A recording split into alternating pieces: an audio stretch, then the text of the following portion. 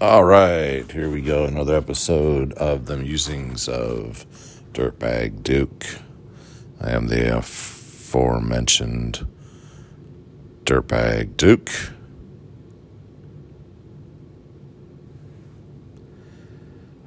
I think this week we'll start with the NFT. I don't know if you want to call it a craze, but just the popularity, I guess, of the NFT or the non-fungible token. It seems like that this really come to the forefront here probably over the last week or so. Kind of been just watching some of this activity with it, really haven't had a chance to dig into some of the research with it. I think that's really going to be the next step for me, is to start digging in and doing some research and studying a little bit. But right now, from where I see, it's really kind of just crazy. It's just, and I mean, it's just, I don't know. It's just, I mean, just to put it this way, is that, you know, when you see a picture of a rock sell for $100,000, when you see digital tulip JPEG selling for, I think it was 40 some odd thousand, or 30 to 40,000. I think maybe one even sold more than that, a black and white copy. Then you kind of go, you know, like, what the heck? I don't think it's going to be one of these things that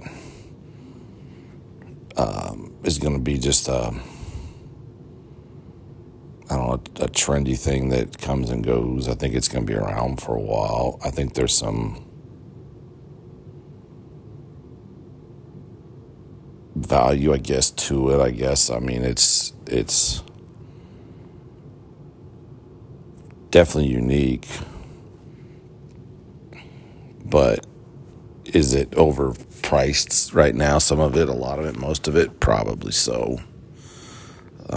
But I think it definitely needs to be researched and studied a little bit more, because I think it's going, from my personal standpoint, because I think it's going to be something that's going to be around, and there's definitely going to be some opportunities there, but it just seems like right now it's just going all over the place. It's just kind of crazy. And I think there's some truth to it when somebody like Gary Vaynerchuk says that at some point in the future, 99% of all these projects, or 99% of all projects, are going to be worth nothing.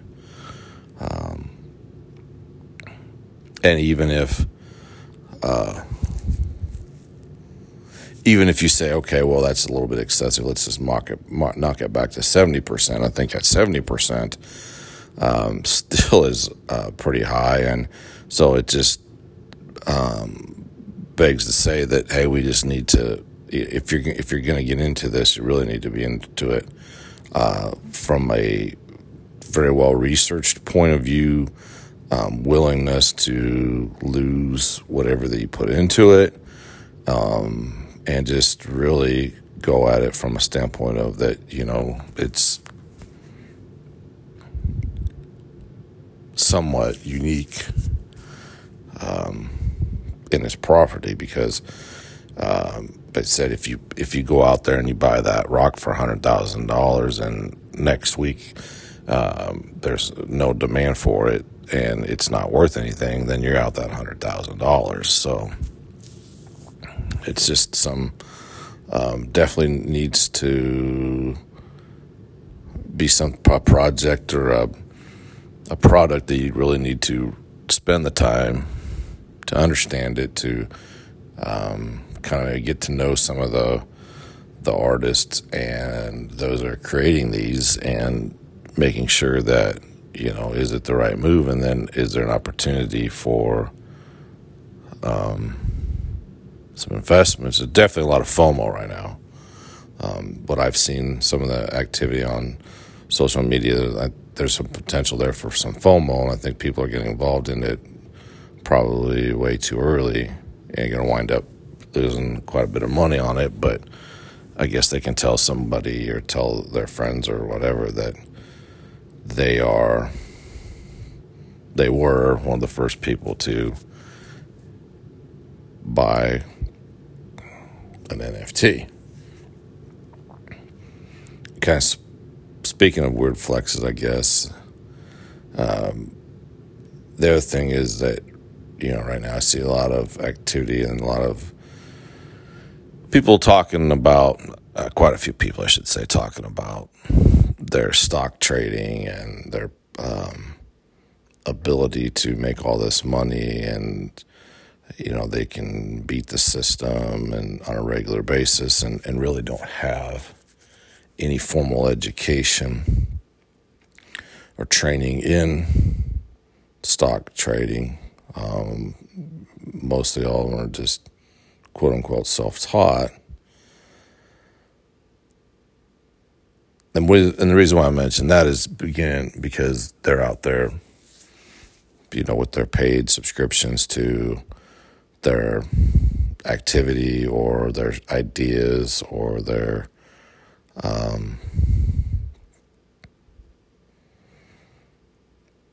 suggestions or whatever that they have on, trading and when to trade and what stocks to trade and when to get in, when to get out. The interesting thing is that most of them that I've seen or followed on social media there, or just kind of read some of their activity, and there are people that are with them or follow them or use them supposedly. It's just a lot of weird flexing there too, is that they want to always flex about their good day or good week or etc. When they're making their money, but only maybe once or twice that I had seen, or very few times, there's a couple times where somebody has said, hey, I lost money today, or I lost money this week, or whatever. It's always flexing about all the money that they are making. So, any time that you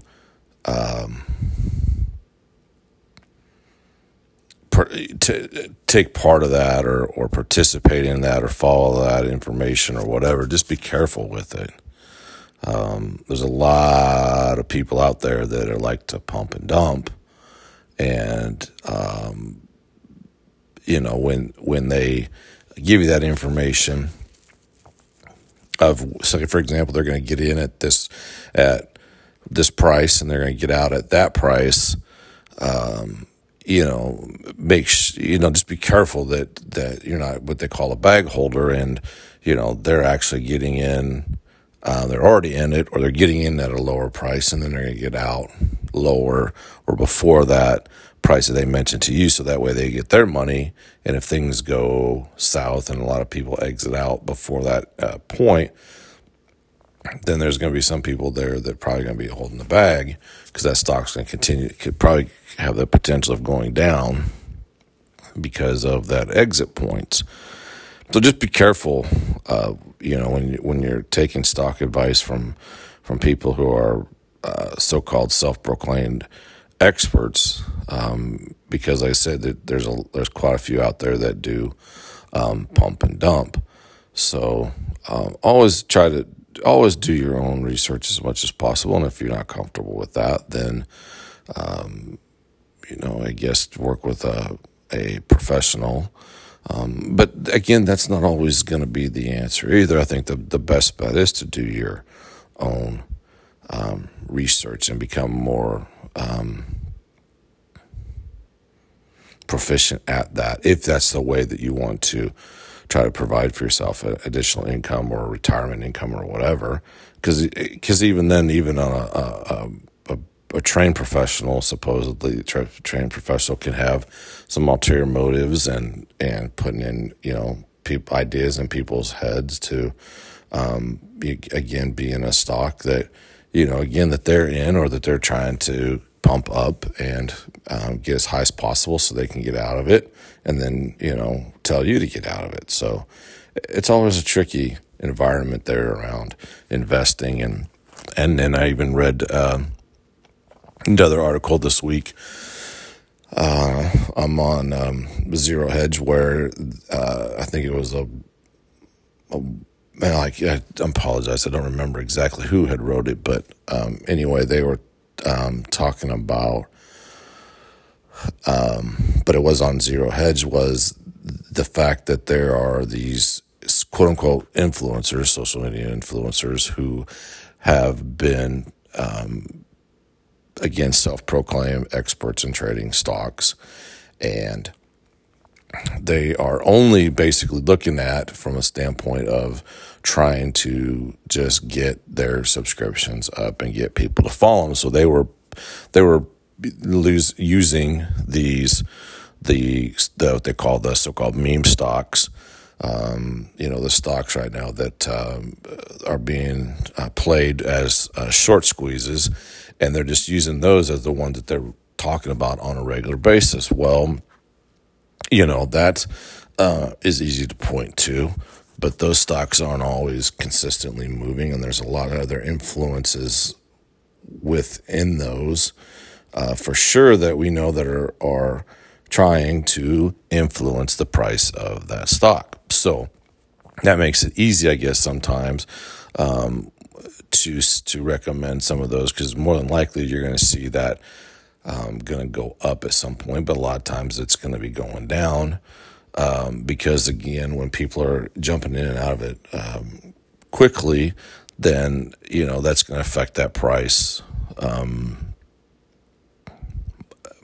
have a more effect on that price than normal activity within that stock. But then, again, if you look at that across, and the point that people are trying to make with those meme stocks is that people can arbitrarily affect a stock, and most notably negatively, or shorting that stock, and then they'll get a bunch of these hedge funds that pile into that, put a lot of money into it, and negatively impact the stock for no reason at all, other than, they want to drive that price down. It could be an easy target to drive that price down.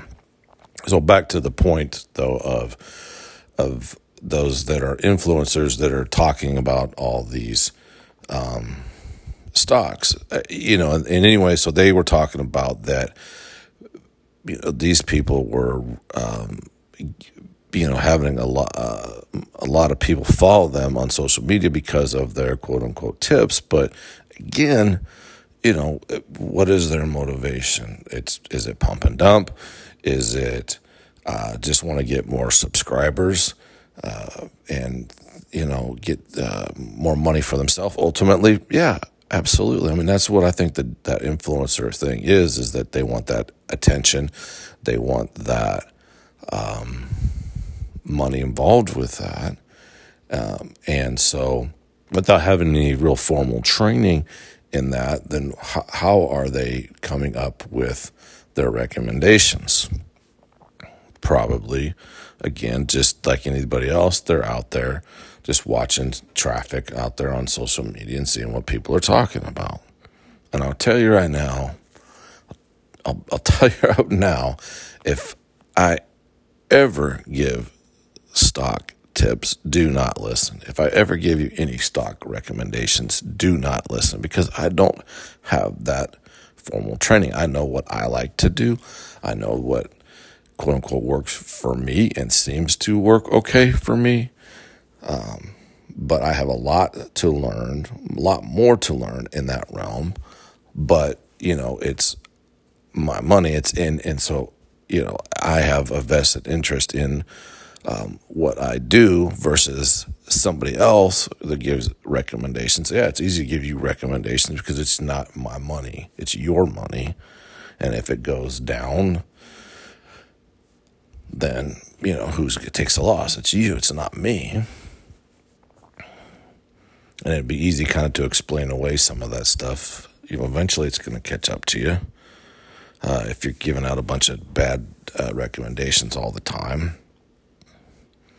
But anyway, saying all that, it's just be careful be careful. Do your own research, and maybe get some ideas out there. I've done that. I've got ideas out there on some things, but I've also begun to learn how to look for some of my own ideas on what I want to trade, and then make that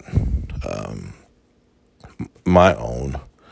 And that way, if I do make a mistake, it's on me, and it's not because I listen to somebody who doesn't have any formal training and is trying to make a buck ultimately for themselves. And if you make money along the way, that's great. But if you don't, hey, it's not their problem. It's not their money. So just be careful out there when it comes to taking stock advice from so-called experts. So wrapping it up this Saturday, or this weekend, I should say, because I guess there's games on Thursday, Friday, and Saturday, Sunday, and Monday maybe. Anyway, college football kicks off here this week. So some really, really interesting matchups, and I've kind of selected 5 of them, which I think are the most interesting matchups, and arguably probably not the top 5 for everybody, but just perusing through that list, there was these 5 that really stuck out to me in my mind. Number 1, the Georgia-Clemson game. Clemson there is with their championships and being involved into the playoffs and such over the last few years is always going to be a pretty interesting team to play against. Georgia against SEC, done well there in the East, and had some some appearances in the playoffs in the SEC championship. So that ought to be a pretty good game overall. Number 2 on the list is going to be Penn State, Wisconsin. On paper right now, I think that's going to be a really good game. It's a top 25 matchup. I believe those guys are both rated, so it should be an overall pretty good game to watch there. Number 3, Alabama, Miami. I don't think this game will be that close, but it'll be an interesting matchup just to see what Alabama has on the field this year and what it's going to look like coming off of last year in the championship, and how things go for them with their quarterback and some of the replacements of the wide receivers and also on the defensive side. So I think that'll be just an interesting game just to see how well they perform, but I don't think it'll be that close of a game overall. Number 4 is the Indiana-Iowa game. Again, 2 fairly high-rated teams. Iowa typically, in my mind, starts off pretty slow, what are they going to look like coming out of the gate without any preseason non-conference games, not preseason, but non-conference games, and what do they have in store there? And then same thing with Indiana. Not sure again what they're going to have, but on paper it looks good as a top 25 matchup.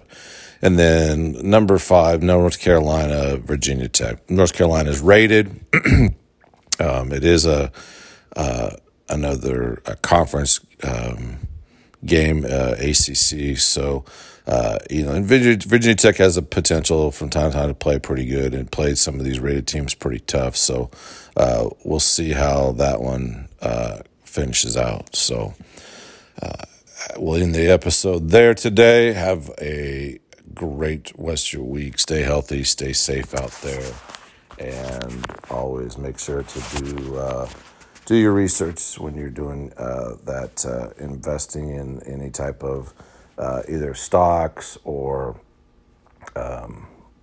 Bitcoin or NFTs. Be smart with that. Do your research and make the best possible decision that you can.